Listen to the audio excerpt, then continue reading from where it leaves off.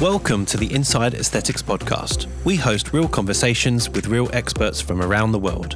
Away from the filtered bubble of social media, our aim is to educate listeners and explore any topic in the cosmetic and wellness space. We also get a unique insight into the business minds of the entrepreneurs and pioneers who have helped shape our industry. This podcast and its related publications provide news and journal information about procedures and products. You should seek professional medical advice and assessment before considering any treatment. Our guest today is Dr. Cara McDonald, a renowned dermatologist based in Melbourne, Australia. She is one of the directors of Complete Skin Specialists based in Sunbury, where she and her colleagues provide a first-class and comprehensive dermatology service to the region. Cara's special interests include skin cancer prevention and treatment, acne, rosacea, and cosmetic dermatology. She specialises in full-face rejuvenation using injectables and combines these with appropriate skincare and laser treatments. Cara is an international speaker and trainer for Allergan, in addition to being an ambassador for La Roche-Posay. Cara, thank you for joining us. Pleasure. Thanks for having me. No, Thanks, not at all. We're delighted to have you. Now, you and I know each other obviously through the Allergan Medical Institute, but you're a superstar dermatologist. So why don't you tell our listeners a little bit about your background, your practice, how you ended up from Tasmania to Melbourne, etc. Yes, well, it's a long story. How long have you got? Carry on. Aaron. We've 90 minutes. We've got plenty of time. I grew up in Tasmania. My parents actually were both Melburnians, though, and they moved there when I was 3. And so I grew up there, went to medical school in Tasmania. And before I did medicine, I actually planned on becoming an artist, which was my passion all through school and certainly, what I put all my energy into actually. And so, I think I was always just drawn to that, I suppose, colour and pattern and aesthetic side of life more than anything. But I decided that it probably wouldn't be that easy to make a career out of and jumped ship at the last minute and did medicine. So we didn't really have any dermatology training, though, in Hobart. I did in Tasmania. We had a couple of lectures. But for some reason, I was always really fascinated by the skin. I always really liked the idea of it and didn't really think that I would pursue it because I just didn't have enough experience. But I moved to Melbourne after I finished my medical degree and sort of embarked on physician training, thinking that that's what I'd do, and that dermatology was a bit too hard. It was very hard to get into the training program. And so I put it in the too hard basket for a while. But I actually just was always drawn back to skin. And once I started sort of physician training or basic physician training, I sort of found it a bit depressing, actually. It's really hard dealing with sick people all the time. And the funny thing about skin is, even though there's so much we can do to help people, they're not usually sick. And I really liked that about dermatology. And so I'd had a little bit of exposure as a junior doctor and then decided to pursue that. And in the meantime, I did a Master of Public Health, trying to work out what my backup plan would be if I didn't get into dermatology, but got into dermatology, finished my Masters of Public Health as well while doing my dermatology training.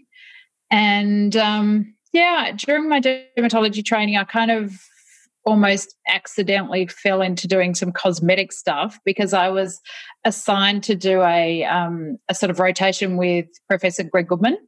And I had just come back from a year in Oxford where I did a year of my training and hadn't really thought twice about anything cosmetic ever before. But working with Greg was just amazing, and he's a fantastic teacher and an awesome mentor. And Greg used to just bring in a patient, and he'd say, "Okay, so I'm going to do the filler on this side, and you're doing it on the other," and you'd be like, "What?" And obviously the patients trusted him and he chose the right patient. But to have someone put that trust into you with their patients was phenomenal, actually, and has really, I think it really triggered my passion for teaching, working with him. and seeing how you can influence someone through education. Anyway, long story short, I finished my training, continued working with Greg, and I also met my current business partner and co-owner of our practice, Belinda Welsh, as a junior doctor. That's another long story. I don't know if you want to hear it. But we sort of were quite like-minded. I loved working with her. She grew up in the country, so did I. We both rode horses. We both liked the same things. And she just said to me, if you ever want to work with me when you're finished, feel free. And she works, our practice now is actually sort of what we call outer metropolitan Melbourne. So we're just on the boundary of regional, and so we have a real country population, which is amazing. It's really good. And so I was working half with Greg and half with her for a while. And I just really liked the patients, and I liked getting out of the CBD a bit, where I kind of live in a city. But I really liked working out of inner Melbourne. It's a very different patient group and different problems, lots of real dermatology, if you want to put it that way. Not so many of the worried well. And so that's how I ended up working with Belinda and ended up full-time with her and buying into the practice that we now have. Right. So we're going to get on to your clinic. It's called Complete Skin Specialists. But before we delve into that, you mentioned that you were an aspiring artist. Yeah. What medium? And do you think that artistic inclination has helped you with your aesthetic eye? Look, I'm not sure whether that helped me with my aesthetic eye or sort of vice versa, I suppose, but I was a painter. Painting is my thing. I still do it a little bit, less so since having kids, which have, taken a bit of time over the last 10 years. But, look, I've always been very much drawn to colour and patterns and, the skin itself, like even dermatology, I think, it's fascinating. Everything we do, it's all visual. We're not sort of necessarily having to take long histories and do all these investigations and so on just to get to a diagnosis. We get to see it. And I love being able to see the problems on the patient's skin. And, skin is like the epitome of beauty. I think it's the most important thing in the whole beauty arena. And so it really kind of leads into that, cosmetic and medical dermatology. A lot of people try to separate them, but really it's just one big continuum. There's no dermatology problem that doesn't have an aesthetic side to it, really. If you ask any patient that comes to see us for anything, I mean, part of it is what it looks like. So did I answer your question? Not really. Yes, well, kind of, yeah. Painter, yes. Yeah, painter. And I think definitely I love the creative side of cosmetic work. I think that's what satisfies me. The reason I ask is we've had quite a few people on the podcast who've had artistic backgrounds, and it's just been interesting hearing how commonly it comes up, like people like Dr. Rastogi. I think even Dr. Stephen Liu is quite artistically inclined as well. So it's just interesting hearing how people start off with those that passion for art and then sort of find their way into this field, and then it sort of tends to help them along the way or in some way.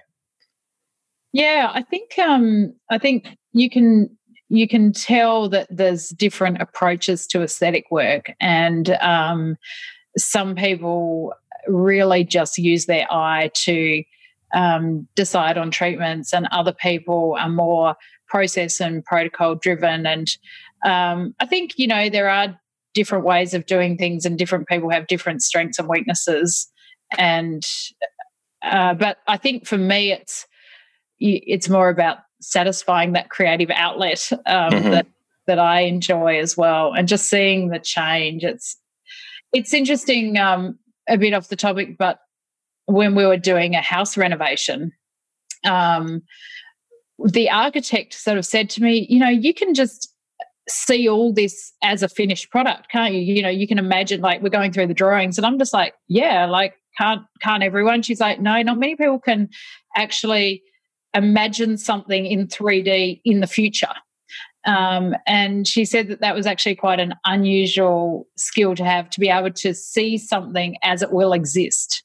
And I thought that was really fascinating, that that, that to me is just so natural, I suppose, that I can look at someone and then imagine how they're going to look once they've had a treatment.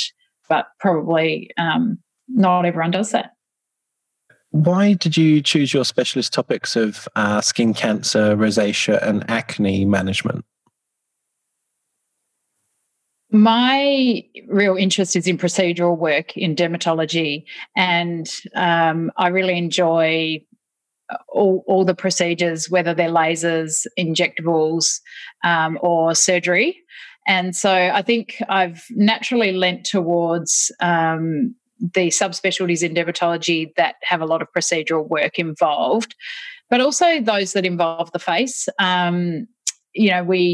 We see a lot of inflammatory skin conditions like eczema and psoriasis, many other rashes, genital problems, hair loss, nails. The number of things we see is really extensive, but you start to, I suppose, develop expertise in certain areas. And I think that's what's led me to those specific areas in particular, that they involve the face, they involve aesthetics, but they also involve procedural work, which I enjoy doing a lot. Now, your clinic, as we mentioned previously, is called Complete Skin Specialists. And I was looking through your website. It seems like you've got like 1,000 people that work for you, and you do every procedure known to mankind. I was looking through, you do cosmetic injectables, you do like laser treatments. Obviously, you do your real medicine. I'm doing inverted commas, real medicine, dermatology as well. I was just curious, what is the split roughly between, I guess, would you want to call it therapeutic dermatology and cosmetic? Is that the right way to define it? Yeah, it's actually a difficult split because there's really so much overlap. And Belinda, my practice partner, and I are both very proactive in treating our medical patients with kind of the cosmetic treatment options that we have. And we see a hell of a lot of sun damage and rosacea in our practice. And those patients, a lot of them have no idea that they have vascular laser and other treatment options like, laser-assisted photodynamic therapy and so on, which not only improves their skin problem that they have, their medical problem, but it also gives them an amazing aesthetic improvement as well. And many people come to us for a medical problem and then end up having a procedure or an aesthetic treatment and then go on to having other aesthetic treatments. So we've got 4 other dermatologists that work with us, and none of them do any real cosmetic work. They do a little bit of laser, no injectables. Belinda has a lot of laser experience and works at the Royal Children's Hospital in the laser clinic as well, and also does some injectables, and I do a bit of laser and a lot of injectables. So we probably, if you looked at the whole practice, we're probably 80% medical, 70-80% medical in terms of the dermatology patients, but we also have a nurse and dermal therapy-led cosmetic clinic that does a lot of our laser work for us, and a little bit of injectables as well, but not so much. Can I ask, Cara, your injectable patients, because you're a little bit more rural, are they more conservative? Are they what we would call the positive ages in sort of the MD codes type sort of way of teaching, I guess? Yeah, absolutely. I would say my average patient would be between 50 and 60. Mm-hmm. But conservative, it's an interesting word because a lot of them are new to injectables when they see me, but they're very trusting. Mm. They're very open to, your suggestions and advice about their treatment. So I don't know, if you have the same sort of patient population, but, the younger patients are very pedantic and they're very precise about what they want, and they've done a lot of research often, but they think they know best usually. Mm-hmm. But they're also very specific. I want this and I want that and I want you to do this for me. And whereas my patients on the whole say, I'm here because I trust you. They've been recommended, or they've come through our clinic, or they've had some experience that has led them to us. Usually they're not finding us on Google or in the high street shopping centres and so on. They walk in and they just hand over that trust, and that's something I really noticed the difference between working in the inner city as well, and I still work in the city a little bit, and I really still see the difference where the patients here, the trust is in walking in the door and then they hand it over to you. And interestingly, they're usually people that have decided, yep, I'm going to invest in myself, and what you suggest will go. And obviously that's a huge honour that they trust you like that and that they will go with your advice. But it's a great patient population. Most of them are sort of open to a sort of full face approach, and then sort of stay with me for years, which is always hard to then get new people in. I think the dermatologist title helps a bit, doesn't it? I think it does for those people who are looking for that right person. They're not just they're not out there because they want their lips done or that they even want their cheeks done. They don't come in with so many preconceived ideas of what they want done. They come in thinking, okay, I've found someone who can help me, and I'm going to let them tell me sort of what to do. And that's where I see that difference. Yeah. I noticed on your website that you've got a section on men's skincare. Now, is that because I know men's skin is obviously a little bit thicker? I know that with testosterone we sort of age differently and so on. But what is different about the way you approach treating a man's skin? Is it because we're just so not good at following instructions and you need to give us like a different approach, or is it a different technical sort of road you need to travel down when it comes to treating men's skincare? I'm going to blame Belinda for this one, actually. But Belinda's always actually had this thing where she says men need our help, but they don't often ask for it as much as women will. So I think one of Belinda's things has been to make sure that men feel like they're welcome in our clinic, and that we do see men and that we can do a lot to help them.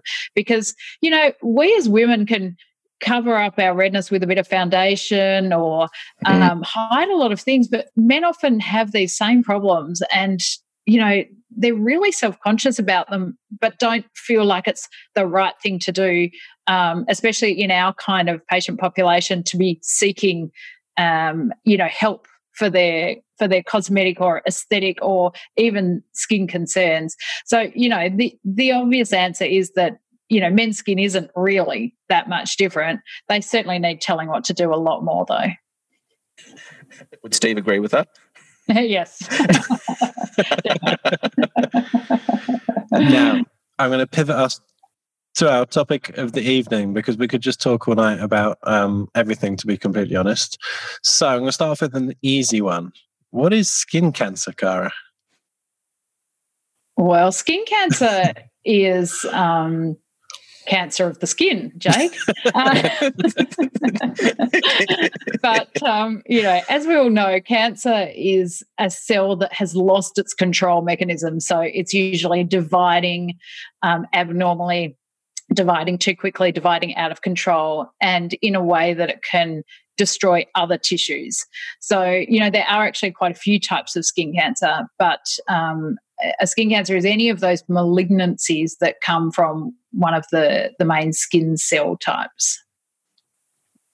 We had a guest on, I can't remember who it was, and I think actually it was Davin Lim, and he said that he did a period of time in Ireland, and I was amazed because he said that he saw some of the most crazy, cancers that he's ever seen, and yet you would think in Ireland, it's a pretty rainy, grey,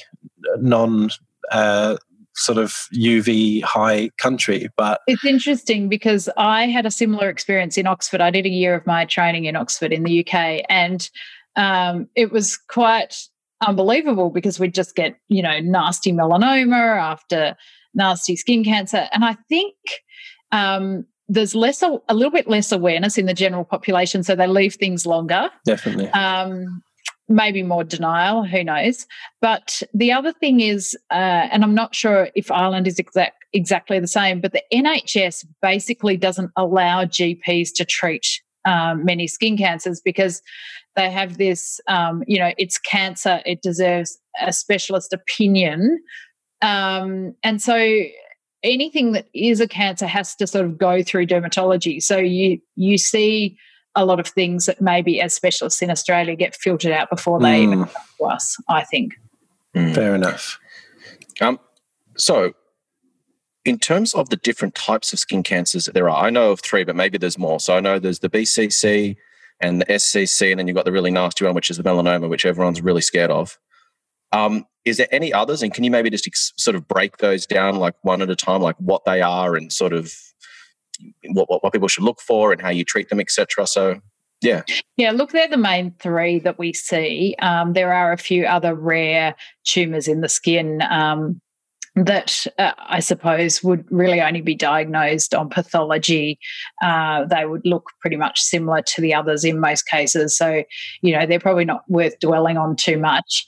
BCCs or basal cell carcinomas are certainly the most common. I think they account for something like 70% of non-melanoma skin cancers. And they are, there's 2 main cell types within the skin, and that's the keratinocyte and the melanocyte. There are 2 main skin cells, but the basal cells are just literally the basal stem cell layer of the keratinocyte, and then once they divide, they become squamous cells, so really the non-melanoma skin cancers, as we call them, they can be a basal cell or a squamous cell depending on at what point of differentiation they become a cancerous cell. But they sort of are a similar cell type. The basal cell carcinomas tend to be less aggressive. Even though they are cancerous, they only do local damage, so they don't tend to spread hematologically or lymphatically through to cause metastatic disease, whereas squamous cell carcinomas can, in some situations, metastasize, although it's not that common either. Both of them tend to be a local skin cancer. So BCCs tend to be just a pink or pearly sort of lesion. They often bleed. They're often like a small sore that just never heals. People often come in and say, oh, no, I scratched myself, but it just never healed. And what happens is they think they scratched themselves because they saw some blood in that spot 3 months ago. They think, oh, I've scratched myself. And then surprise, surprise, it never went away because it was a skin cancer in the first place, usually. Squamous cell carcinomas tend to be a little bit different. They tend to be a tender, sort of hyperkeratotic lesion. And so one of the things that differentiates them is that they tend to be more painful. They tend to grow faster. They tend to be more scaly, more erythematous. But, sometimes it's hard to tell the difference between the 2. Dermoscopy often helps. And then you've got your melanoma, of course, which comes from your melanocyte, which is your pigment-producing cell, which exists throughout the skin. And they are a much smaller cell type and have much more potential to spread and metastasize elsewhere in the body, which is why, even though they are the least common, they're the most kind of concerned about, I suppose. How do the melanomas present, Cara? Because obviously that's something that, people can obviously just check their moles, in the mirror or go and get a skin cancer check. But what do they look like and what should people be looking out for? So melanomas, can present in all sorts of ways. But, the thing I'm always saying to my patients is that by definition, cancer is change. It's cells growing out of control, okay? So without any exception, all cancers have to be growing to some degree, growing and changing. And the faster they're growing, the faster you want to get to them. So if you notice a spot changing, growing, and that can be change in shape, colour, size, texture, bleeding, itching, any of those signs are a suggestion that it's growing and changing. And obviously not every growing lesion is a skin cancer or a melanoma, but if it is growing and changing, it deserves a check. So I think that's the most basic thing. You know, melanomas are usually brown or black or browny black, but they can be pink. They can be basically skin coloured. They can be red. When we look at them under the dermatoscope, we usually see multiple colours. So when we look at a mole, we might say that it's got one or two colours in it, a light brown or a dark brown, whereas melanomas tend to have patches of blue, black, brown, pink, red, white, grey within them. So that helps us differentiate them. But usually they're a bit larger than a typical freckle. They're darker, they're changing, they're uneven, and an ugly duckling, we often call them. You know, just something that you look at on your skin and you think, oh, that does not look like my other spots. You're never going to get a melanoma that just looks identical to all your other moles, or rarely. I must have chopped out hundreds of BCCs and SCCs when I did plastics, but if you had have said to me, what is that, without it being diagnosed by someone else, I would have had no idea. So what happens, you know, when someone presents to you and you know, they say, oh, hey, doc, this thing's changed. Like how simple is it to use a dermatoscope, and who should people be seeing for that sort of test? Look, I think you need training to use a dermatoscope, and you know, how often does it change our diagnosis? Not very often as a dermatologist. I mean, you've got to remember, and I think this is where people don't fully understand, that we spend, you know, 4 years at least in our specialist training, and it's diagnostics. Like, it's just all this pattern recognition, and dermatology is really a specialty of being able to see something and diagnose it. And I would say most of the time I can diagnose the lesion before we look at it with the dermatoscope, and the dermatoscope will confirm it. But it's certainly, even now I see, you know, the more junior doctors, you know, their diagnostics, as in dermatology trainees and so on, their diagnosis is not as good as those of us that have just been doing it for years and do lots of it. So I think it's difficult to tell you how we do it, because it's something that you just become an expert at, and that's what we do. There was a period of time where it seemed like these skin cancer clinics were opening up all over the place, and I'm not sure, to be perfectly honest with you, who was working there, whether they were dermatologists or not, but they seemed to be quite popular, and people were getting checks all the time, and people were always getting things cut out. I guess my question is, what were your thoughts on those types of clinics, and who was doing these procedures, and do we have a risk of people that don't have the proper training cutting out things that aren't necessary or scaring people unnecessarily? Yeah, look, it's a really difficult topic, because these skin cancer clinics are really important in Australia, actually, from my point of view. There are not enough dermatologists to service the whole population in terms of skin checks. And some people can't afford to see a specialist as well. Usually it is more expensive to see a specialist than go to a skin cancer clinic. However, as you said, the problem is we don't know who those people are. That's the bottom line, right? If you're a dermatologist, there's a very rigorous training program you've gone through and exams that you've gone through. And so you can get a fairly confident base level in any dermatologist, whereas in a skin cancer clinic, you might have people who have done a lot of extra training, have years of experience, have other diplomas or skin courses under their belt, and then you get people who just have an interest or unfortunately see it as a quick way to do a lot of procedural work and possibly make money. So it's just, again, it's probably similar to the injectables field. There's no basic level of training that, you know, everybody has had. Some people, they're a nurse injector, but they have had extensive training and been doing it for many years, and they're brilliant. And you can't say that they're less qualified than someone who's a plastic surgeon who picks up a syringe, once a month, and people assume they're good because they're a plastic surgeon. They're not going to be.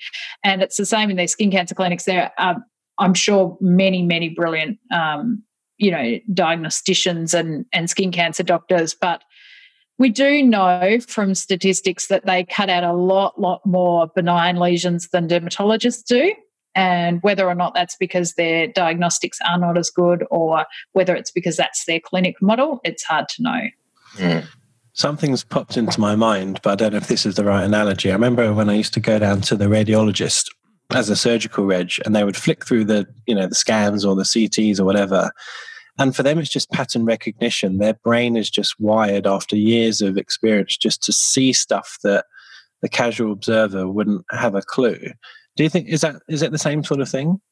Oh, 100%.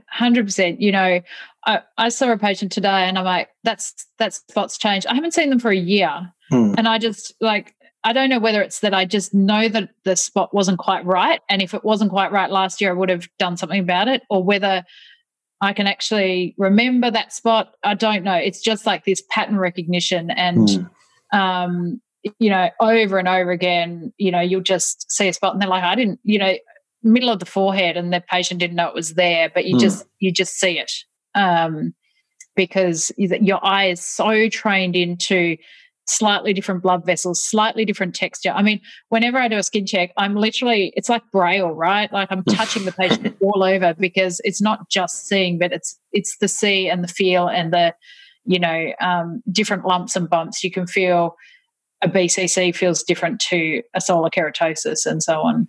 Mm. Now, I know this question might be very difficult to answer in the confines of a short conversation on a podcast, but how are you generally treating these lesions? So if you've got like a BCC or an SCC, maybe we'll treat melanoma differently. But for those two, categories of skin cancer, I've seen people getting them like burnt off or frozen off, or sometimes you see like them being surgically excised and then getting like skin grafts and so on. What's the general sort of breakdown of how you treat these cancers once you've identified them? Yeah, look, it is quite difficult to generalise because it depends a lot on the site on the body, the type of lesion it is, the other comorbidities and problems for that patient, and also what treatment options are available to us. But, on the whole, there's superficial skin cancers, which are a superficial BCC, and also Bowen's disease, which is squamous cell carcinoma in situ. And those are the lesions that we will tend to treat more with the non-surgical non-excision options. So we have photodynamic therapy, which is where we apply a cream which gets taken in by sun-damaged or cancerous cells and then activated by a light source. We have 5-fluorouracil, which is basically a chemotherapy drug in a cream. So, you rub it on and it works the same way as if you'd injected it, in that those abnormal cells will take it up and die, whereas the normal cells will be kind of left alone, which is great. There's another topical treatment called imiquimod, which works on an immune stimulating response. So again, it gets taken up by cancerous cells or abnormal cells, and then it stimulates your immune system to say, this is an abnormal cell, I'm going to knock it off. And then cryotherapy is dry ice, so liquid nitrogen. It's literally a burn. It's a cold burn. So that's used a lot by some people who may not have other more sophisticated treatment options, but it's also used for some lesions. It's just the best treatment. It can really just, if you're very experienced and you can get the freezing to exactly the right layer, you can just form a blister underneath it and peel it off. And then sometimes we might have an elderly person. I had someone today and, he's got a small superficial BCC on his arm. We could cut it out. We could do all the cream. We could do all those things. But we just elected to freeze it off because if it came back, it wouldn't matter. It could then be treated by another method. So all the non-surgical methods sort of have a cure rate probably around 80 to 90% versus surgical excision is, between 95 and 100 depending on the lesion. So if it's head and neck, it's a high risk, like a squamous cell carcinoma, or it's a younger person, you want to get rid of it and make sure it's not going to come back. Surgical excision is always the best option. Mm-hmm. Can I ask, we sort of I jumped in with what is skin cancer, but is it always from sunlight? Is it always UV damage, or can it be genetic? Are people prone to them? Can you sort of give us a background to the sort of the pathology? Yeah, look, I mean, any cell at any point in our body can become cancerous, and so it's not always sun-related, but UV is the most important factor in the development of skin cancer from an exogenous point of view. Genetics, there are some, there's a thing called Gorlin syndrome, which is a mutation which causes just multiple basal cell carcinomas all through your life, and sun is not involved at all. There are some genes that predispose you to melanoma, and in those patients we tend to see multiple melanomas in multiple family members. So, we often get the question where, my brother's had a melanoma too. Does that mean, that I've got the gene for it? And in most cases, no. It's that you and your brother both grew up on the beach, didn't wear enough sunscreen, and you both had fair parents, and you've got that tendency. Whereas if you've got a gene, it tends to be, as I said, multiple melanomas. So if you've had 3 melanomas and your brother's had 3 melanomas and your mother passed away from melanoma, then you start to think, okay, maybe there's a real genetic predisposition there. Yeah. But look, UV light is the biggest cause of DNA damage in our skin cells, and it's a cumulative effect. So, these mutations kind of sit there dormant, and then you add a little bit more and you add a little bit more and you add a little bit more, and at some point it's like the mouse that sunk the boat, or whatever it is. Yeah, the straw that broke the camel's back. Yeah, we can go at that one too. These days we seem to be being told that we're not getting enough vitamin D, and go get some sun exposure, and I'd sort of, I don't know how to reconcile that in terms of, how do you know how much is enough? Like, how do you know what is a safe amount of UV exposure to get that we need to produce vitamin D without running the risk of unnecessarily causing ourselves to get cancer? How do you know what's enough? We don't really is that question. Unfortunately, it's another difficult one, and much like all the politicians of late, you're damned if you do and you're damned if you don't. And the way I put it is, we know that the sun ages us prematurely. So for starters, just avoid it on your face. If you don't want to look old faster, don't get your vitamin D through your face, okay? Number 2 is that we know that the sun causes skin cancer, and that's a cumulative exposure on the sites that get it frequently over many years, and related to childhood burns as well. So if you are at risk of melanoma, and those are the people who have very fair skin, a family history, have had a skin cancer before, multiple sun burns in their childhood, or an outdoor occupation, then again, probably for you, getting your vitamin D through your skin is just not sensible. Mm-hmm. And I don't know if you know, but if you're very fair-skinned, you make vitamin D super fast. You make it really quickly, and you don't actually need much sun at all. You think of the people who live in Scandinavia, up north and so on. They're very fair-skinned, and they don't need a lot of sunlight to get enough vitamin D.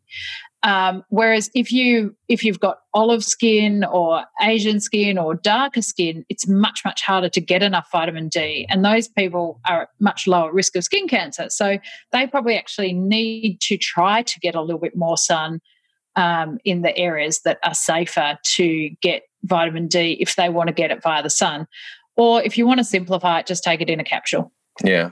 It's almost like human beings are too smart for their own good. We're living in places where we shouldn't be living. You've got people fair-skinned like us living in countries like Australia, and people originally from Africa living in the UK, and they're suffering from not getting enough vitamin D. So we seem to be causing our own demise, being too smart. Yeah, well, or maybe not smart enough, actually. Yes. I'll apologise on the behalf of Britain. I'm sorry for we all moved here. Sorry. Yeah, it's all your fault, you guys. You went and colonised everywhere, and now everyone's all screwed up. But vitamin D is really important, and so if you're not getting it through your skin, get it through a tablet. Is it? Well, it's not a myth that Australia obviously has one of the highest skin cancer rates, but is it a myth that we still have a hole in the ozone making us specifically at risk? Yes, that's a bit of a myth. There has been a bit of research in this area, and the hole in the ozone, I think, is not a significant contributor to our skin cancer. I think it's just our outdoor lifestyles, as David said, our poor placement on the planet Earth that doesn't suit us. And, if you look at Aboriginal Australians who actually were designed to be here, they have a very, very, very low rate of skin cancer. And so, it's really about inappropriate behaviour for your skin type. Yeah, absolutely. Let's talk about the big no-no then, sunbathing, because you see it all the time. You go to the beach, everyone's coated in oil and trying to go as dark as they can, as quick as they can. I mean, obviously that is bad, but one of our listeners asked, is there a safe way to kind of get a tan without risking myself? I'm guessing you're going to say no, but I thought I'd ask anyway. No. Yeah. Cara says no. Yeah. It comes down to the same thing as the vitamin D. If you are at risk, if you're fair, you have a family history, you burn easily, you have had excessive exposure, had a skin cancer, then any additional sun you get is going to be not good for you. If you are someone who tans very easily and you're naturally olive skinned and you don't burn much and you get a little bit of a tan, then that is your body's natural way of protecting you. And so it's not, it's probably not the end of the world for those people, but purposefully, baking yourself to get colour certainly does more damage than it's worth, in my opinion. Yeah. Also, people that binge tan, so people that will spend 95% of their year in their car or in their office or indoors, and then they'll go up to Queensland for a week and bathe the absolute hell out of themselves and turn into a lobster. And then I've seemed to remember reading articles or talking to dermatologists saying those tends to be the people that tend to get a lot of issues because it's that binge tanning when they haven't built up that natural production of melanin to protect their skin. They just go and hammer themselves in a really short space of time. Is there any truth to that? Classic, That's the classic English way of doing it. You just have a week off and you go to Spain and come back like a lobster. And, those people certainly, they're high risk. It's painful sunburns are the most dangerous type of sun you can get. So if you are, going out and haven't built up any tan, you go and get a painful sunburn, then every one of them adds up to a problem down the track. I mean, this might be a bit anecdotal, but I've spoken to a lot of people who've moved here and, if they're in Europe, they tend to get a tan in inverted commas, but here they're burning. And that's why I was asking the question about the ozone layer. I wondered if there was something specifically different about the UV concentration or something here. It seems to make people burn rather than tan. Yeah, look, I don't know to be honest, how much the ozone contributes to that and how much of it's other. I think there's a lot of other factors like pollutants in the environment, how close we are to the equator, and other environmental things other than ozone. But yes, you're right. I think people do seem to burn more easily here, but I couldn't tell you the exact factors that are involved and whether it's that, we do have that real outside lifestyle where we spend a lot of time outside, and I think people underestimate the amount of sun they've had as well. Mm. When you're looking at someone's skin colour, say someone who you're saying who's olive and tans really easily versus someone who's quite pale and doesn't, is it just their melanocytes that are the difference, or are there actually different structures to the skin that actually cause it to respond differently? Or is it just that cell that causes that difference? Yeah, so melanocytes are like a little dendritic cell that sits at the bottom of the skin cell layer, and its job is to produce pigment called melanin, and that melanin then gets taken up by the overlying skin cells and almost like shades the basal layer, so it acts like a bit of a sort of shade cloth. And the person's skin color, so melanin can be eumelanin, which is the most common type, and it can be a more brown or black variant though. So someone who's very black skinned will have a black variant.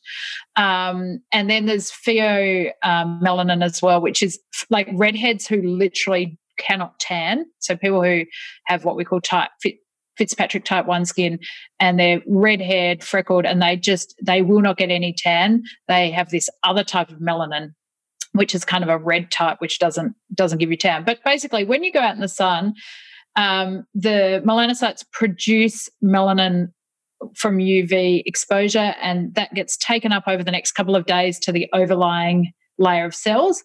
But also, if you go out in the sun, the melanin that's already in those cells will oxidize. And so, when you go out in the sun and suddenly you come in and you literally feel like you got a tan straight away, well, that's actually because the melanin oxidizes and actually goes darker immediately, sort of within half an hour. But your base skin color is basically determined by how many melanocytes you have. So someone who's very dark skinned will have a lot more melanocytes. And so they've got a lot more pigment just being produced the whole time. And then if they go in the sun, they've got a lot more pigment produced all of a sudden as well. I remember, this is going back quite a while, there was a controversy years ago, I think it was just in the UK, maybe you read about it here, where people were loading up on Sunny D. It was a drink, and they were turning orange. Is that anything to do with the melanocytes or the carotene in the drink, or like how is that changing the color of the skin? Happened to me once when I had too many carrots. I went orange. My hands went. Yeah, with people that eat a lot of carrots, we do actually see it. I have no idea about the drink, Jake. You'll have to ask a UK dermatologist about that one. All right. We'll source someone. Another controversial one, which is probably more relevant. People using melanotan. I've seen it, around, and I was a bit shocked, to be honest, because they're ordering it online and it's just a bit bizarre. But people are doing this stuff, so it's worth sort of recognizing. And someone did actually submit a question to say, am I increasing my risk of skin cancer? So melanotan is a hormone, basically, melanocyte stimulating hormone, which is produced in a feedback mechanism in the body. And I was actually, when I was a junior doctor registrar, we were doing a melanotan trial at St Vincent's Hospital in Melbourne, and we were using it for these conditions we call photodermatoses. So they're conditions where people are actually allergic to the sun and they get terrible rashes from UV exposure. And the idea was to see whether or not the melanotan would protect them from these problems. But the trial got pulled because it had so many problematic side effects, and that there were reports of an increased risk of skin cancer because it's basically stimulating your melanocytes the whole time. Yeah.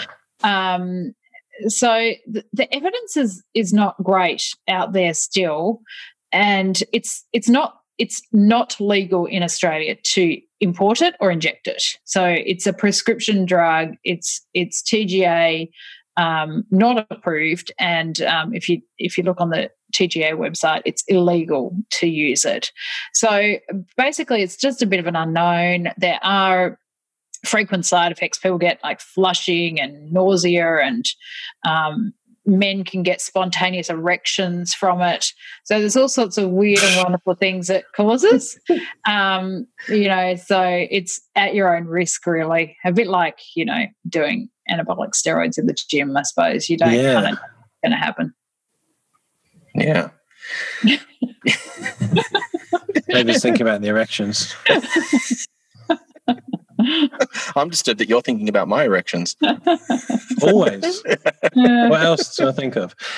So, all right, so let's pivot back to skin cancer. So how are we going to protect ourselves? So sun cream or sunscreen is probably the most common thing. Can you just delve into the different types, first of all, because there's a couple, and many people have submitted questions about, what's better? Is it chemical? Is it mineral? Is it barrier? Is it just wearing a hat, like clothes, etc.? What's your take on the spectrum of how we can protect ourselves? Okay, this is a big question. Good question. So, as a dermatologist, we just want people to protect themselves all the time. And they do suggest that you should always wear sunscreen if the UV index is over 3. And the UV index is really just a score that was developed by the World Health Organization, I think, to give the population an idea of what level of UV is out there. To me, that's just too complicated. I think you should protect your face at least every single day. And if you're going to be outdoors for more than 15 minutes during the middle of the day, then you should protect your other areas, of course. So sunscreens are really quite complicated, and so I'll try to summarize them a little bit. But in Australia, we really have 2 kind of main labeling sort of ways to determine how good a sunscreen is. So the first one is SPF, which is our sun protection factor. And that is a measure of the sunscreen's protection against UVB light only. So UVB, a couple of decades ago was thought to be the only dangerous UV wavelength, and that's because it's the one that actually does cause sunburn. Mm-hmm. And so it really penetrates the skin and hits that epidermal basal layer and causes the DNA damage in that layer. And so UVB was thought to be the only really damaging wavelength, and our sunscreens and SPF was designed to tell us how much it protected us against UVB. And SPF is a measure of time. So they literally get human subjects, they work out how long it takes for their skin to burn in a lab with a certain amount of light. And if your skin takes 4 minutes to burn, then they start putting the sunscreen on at a very controlled volume. And if that sunscreen means that you don't burn for 40 minutes, then that's SPF 10. So mm-hmm. It protects you by 10 times, okay? And that was used for a long time.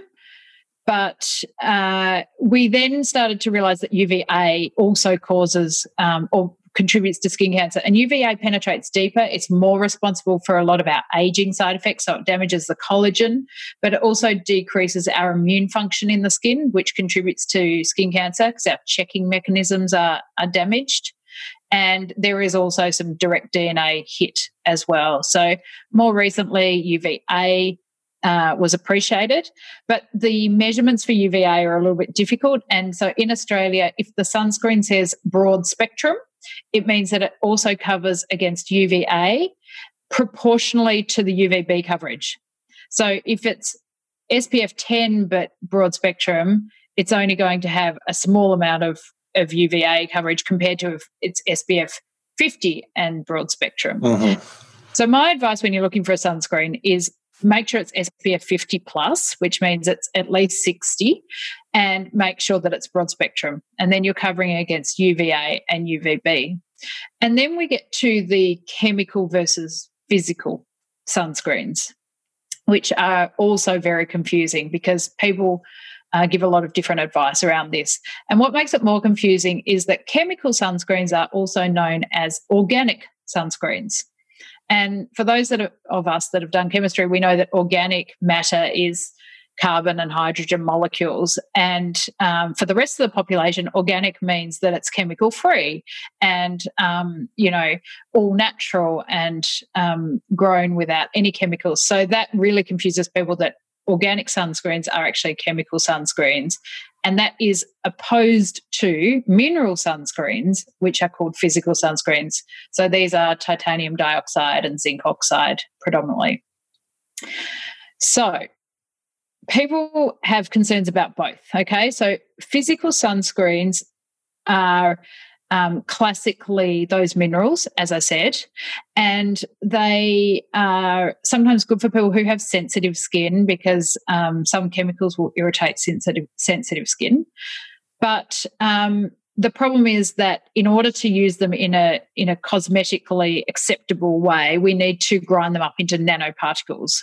So most physical sunscreens have nanoparticles, which concerns some people because nanoparticles, if kind of injected into mice and so on, are known to cause toxicity, kidney damage and various things.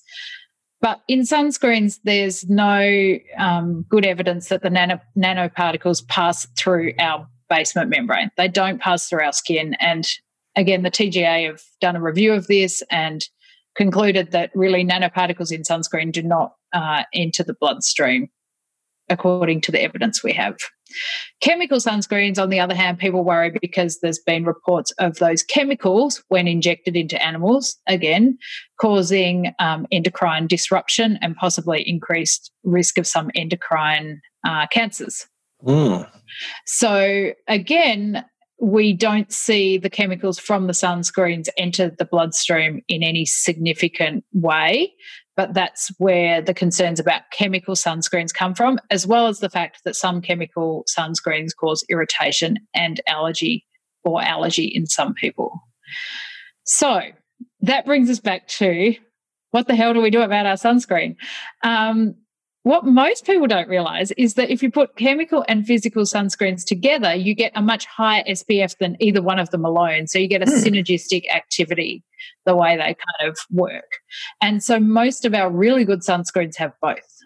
And my suggestion is you choose a sunscreen that's preferably free of other irritants like fragrances and, one that's made for sensitive skin, preferably.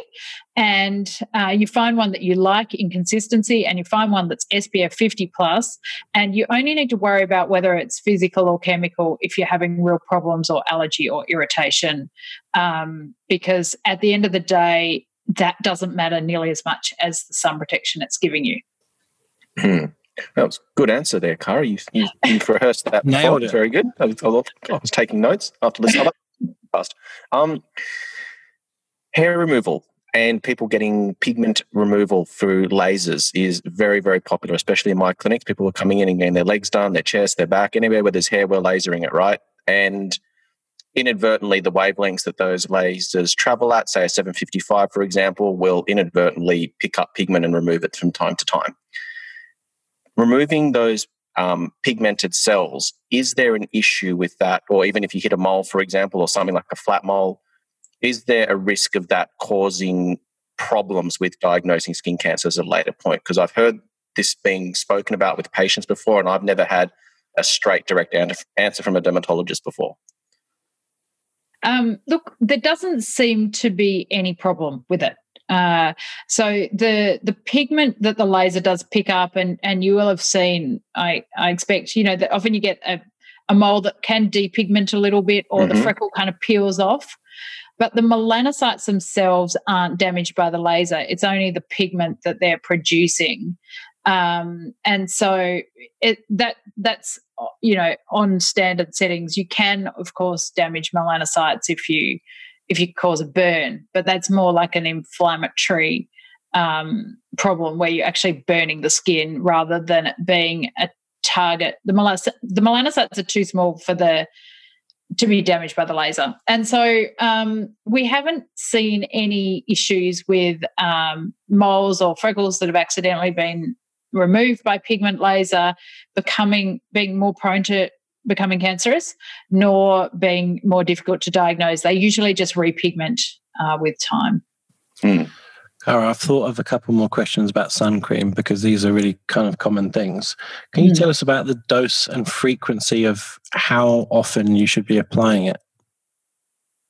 Yeah, so if you think about the SPF, and you've got, say your skin normally burns in 10 minutes and you've got an SPF 50 plus, which actually means it's SPF 60, it's going to be 600 minutes before your skin would burn.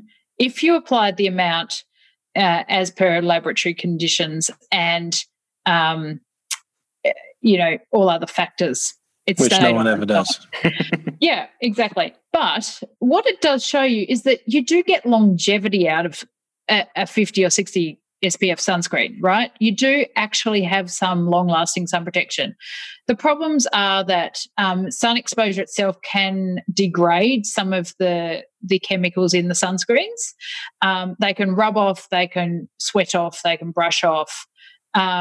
So, you don't normally have that full 10 hours that the sunscreen in theory can give you, and you probably didn't put enough on in the first place. So for the face and neck, you need about half a teaspoon to be the right amount each day, and each limb is about 1 teaspoon, and front and back of trunk is about 1 teaspoon. So it's a fair bit. But in answer to your question, if you are getting up in the morning, doing your teeth, and then coming to work for the day, like I did, I think I looked outside once, then, that once a day sunscreen will actually protect you all day, because I'm not sweating it off, washing it off, and it's not really degrading much in the sun. But if you are going to be outdoors and, losing any of your sunscreen, then you ideally should reapply every 2 hours just to make sure you've still got enough on if you can. What about wearing makeup and sunscreen? Should you be looking for a sunscreen that's got like tinted colour in it, or do you put your makeup on over the top, or what's the process of application and how should you do it? Notice this is David's question. He's very concerned. Well, I should, because I had skin needling yesterday and I looked like I fell off a motorbike. So, yeah. Look, this is the most common question I get. How do I put my sunscreen on top of my makeup? And that's why I say, if you're going to be wearing a full face of makeup, David, so, when you do wear a full face of makeup, make sure you put your sunscreen underneath it, okay, and put that on and let it soak in before you put your makeup on. Makeup and other what we call cosmetic sunscreens are not TGA approved, and they don't go through the same rigorous testing. So even if you've got a foundation that says SPF, or SPF 10 or 50 or 30 or whatever, it's not necessarily actually tested because it's not considered a primary sunscreen. So you basically can't trust makeup as your sunscreen. And it's very rare that we put enough on, because it's not like you're sort of rubbing your sunscreen, your foundation in until it kind of all disappears. You sort of put a thin amount on. So, the main thing is that, really it's only days when, maybe going to the races or something, when you've got a full face of makeup and you're going to be outdoors all day, that it becomes a real issue, in which case, there are a few tricks. There are some powder sunscreens you can pat back over the top of your makeup. You can reapply some sunscreen with a makeup brush and then touch up your makeup, or you can just wear a hat and stay out of the sun. I was going to say, surely you wear a big fancy hat and then it's not an issue. Yeah. Until you end up flat on your back somewhere. Gosh, well, I think we've given you an absolute grilling of questions. I think I feel very confident now with my sunscreen application and self-checking. So I think I'm good to go. Jake, is there anything else you wanted to add? Well, I had my first skin check this year, and this is, coming from Britain, it's just not on our radar, but it's really important, obviously, having moved here, and even if I hadn't. So how often should people be having skin checks? Is it necessary to obviously take photos of the whole body, or are you just looking for sort of those red flag spots and moles, Cara? Yeah, it depends really on the person, and this is where it does get really quite complicated. My advice is to try and get every person really in their 20s probably to have a skin check, preferably, with someone experienced or a dermatologist, because that's where you can get all that information you need. And your risk will be different to my risk, which will be different to David's risk. And, I might say to you, look, you've got no abnormal moles, you've got no family history, you grew up in, England where the sun doesn't shine, your risk is very low. So, come back in 5 years unless you notice X, Y, or Z in the meantime. But the next person who comes along might need to come back every 6 months and have their moles, carefully checked, because they've got dysplastic moles, which are abnormal moles. They've got a family history of melanoma. They've had sunburns. They've worked outdoors all their life. And those two people are just so different. And it's very hard to give everyone a general rule, which is why I think so many people are confused about it. So many people say to me, oh, you know, when am I meant to get a skin check? How do I know when I should get a skin check? Where should I go? You know, we all grew up with this kind of slip, slop, slap message in the 80s. And we all kind of remember that, but then it's like, well, what do we do now? You know, where do we go? So it's about probably that individualized education is ideal, but also comes back to if there's anything you're worried about, if there's anything that stands out to you, if there's anything you think is changing, get it checked then. Don't go, oh, my dermatologist told me I only need a check every 2 years, so I'm going to wait another 19 months when my next skin check is due to get that spot checked. Like, that's when you should go, is when you notice something, because we've all got a really good intuition about our skin. I think people putting things off can be a problem. And also sometimes they see their GP and the GP says, oh, I think it's fine. And then that's what they stick with. They're like, my GP said it's fine. I don't need to get it checked. And even though it continues to change or continues to bother them, they kind of have this, you know, I was told it was okay. I was told it was okay because that's what they want to believe. So I always say, you know, if you have second thoughts, if you have doubts about it, just get it checked and get a second opinion. Yeah. Now, Cara, I didn't grow up with slip, slop, slap, but I've just Googled it and it's slip, slop, slap, seek, slide. So can you explain what those mean for people listening to remind them of how to protect themselves from the sun? You just made those up, Jake. I don't remember those. It's two additional things. It's true. I don't remember those. Okay. You know, it was a TV campaign in my childhood. And, you know, it was slip on a shirt, slop on your sunscreen, slap on a hat. Yeah. And then I think Seek was the shade, Seek the shade. Yeah, right. And slide on some sunglasses. Slide on some sunglasses. There you go. That's modern day sun message. But, you know, there should also be a skin check at the end of that, I suppose. But it's interesting because, you know, people are certainly a lot more aware nowadays of the sun message. They don't all follow it. But I think, you know, if we wanted to look up anything about our skin, you know, when we were teenagers or in our early 20s, we were, you know, going to Encyclopedia Britannica, I think. Whereas now it's just everywhere, you know, skin is just in. And so at least people understand about the message of aging as well as skin cancer. It's getting better, but tans are still popular. There's a lot of tans in a bottle that are good. I think people care more about how they look than if they get sick, especially younger people. So if it affects their way they're going to age, they're probably more likely to pay attention. They're probably more scared of being ugly than having melanoma, probably. I know. The number of people I see and they're like, oh, I never tan my face. I only tan my body. I'm like, okay. But, you know, it's like people are protected by their parents until they're about 14, 15, and then they start sunbaking or ignoring their parents, and then they get to about 25 and suddenly realise they've got wrinkles. And, we get them back then. But in between, it's a bit dangerous at the moment. Well, Cara, thank you so much for your time. I'm aware that you're still in your clinic and it's getting late. So can you just remind people where they might get hold of you if they wanted to reach out and ask you a question directly, maybe, you know, Instagram or your work or however you prefer? Yeah, sure. You can find me on Instagram, Dr. Cara _dermatologist. Mm-hmm. Our clinic is out of northwest Melbourne, which is Complete Skin Specialists, and that's on Instagram as well, or our website, of course. Fantastic.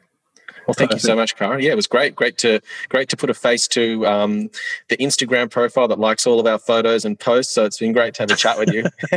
I'm not great on Instagram. You're better than most, trust me, Cara. You're better than me. Jake's always telling me off because I'm not active enough on social media, but I'm making an effort. Yeah, I'm putting that on my list somewhere after going to the pub. Well, Cara, I wish you well, and hopefully lockdown sort of ends properly soon. And hopefully I get to see you soon as well at a training event or something fun. Yeah, maybe when you come up to Sydney. So we've been, the beauty side of our business is only, opening this week. Yeah. For the first time since June. That's incredible. It's been a long time. Well, all I can say is prepare for the absolute chaotic rush. They will be smashing your door down, because that's what happened here in Sydney, and you've waited a lot longer. Yeah. I think we've also got compulsory masks, so it actually really affects people's, how they socialise, and they're like, "Well, I'm not going to get my lips done because I'm wearing a mask. No one will see them." Wow. There's a lot more room for upper face Botox, or else there's I'll get my lips done while I can cover the bruises with a mask. That's the thing, people don't have to suffer downtime at work anymore because they're all working from home. So there's always an opportunity. Yeah, it's interesting, isn't it? Yeah. Yeah, who knows what'll happen? As long as we don't go back into another lockdown. I know. Yeah. Melbourne, you got to behave yourselves, huh? Bad. Jake, have you? So say that again? The UK is looking pretty dire again. Yeah, it's certain areas are already in a full lockdown, and it's sort of creeping towards London.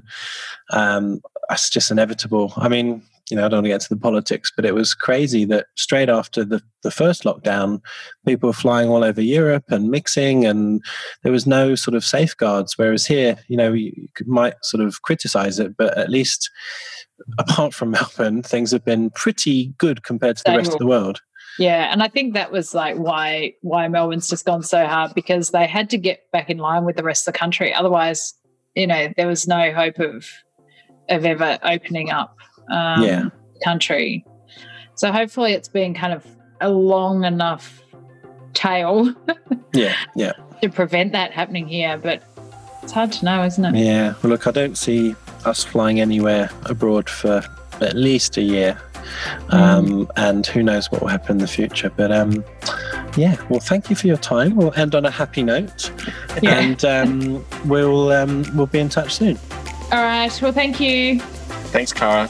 Thanks, Cara. Take care of yourself. For our latest news, upcoming guests and episode topics, follow us on Instagram at inside_aesthetics.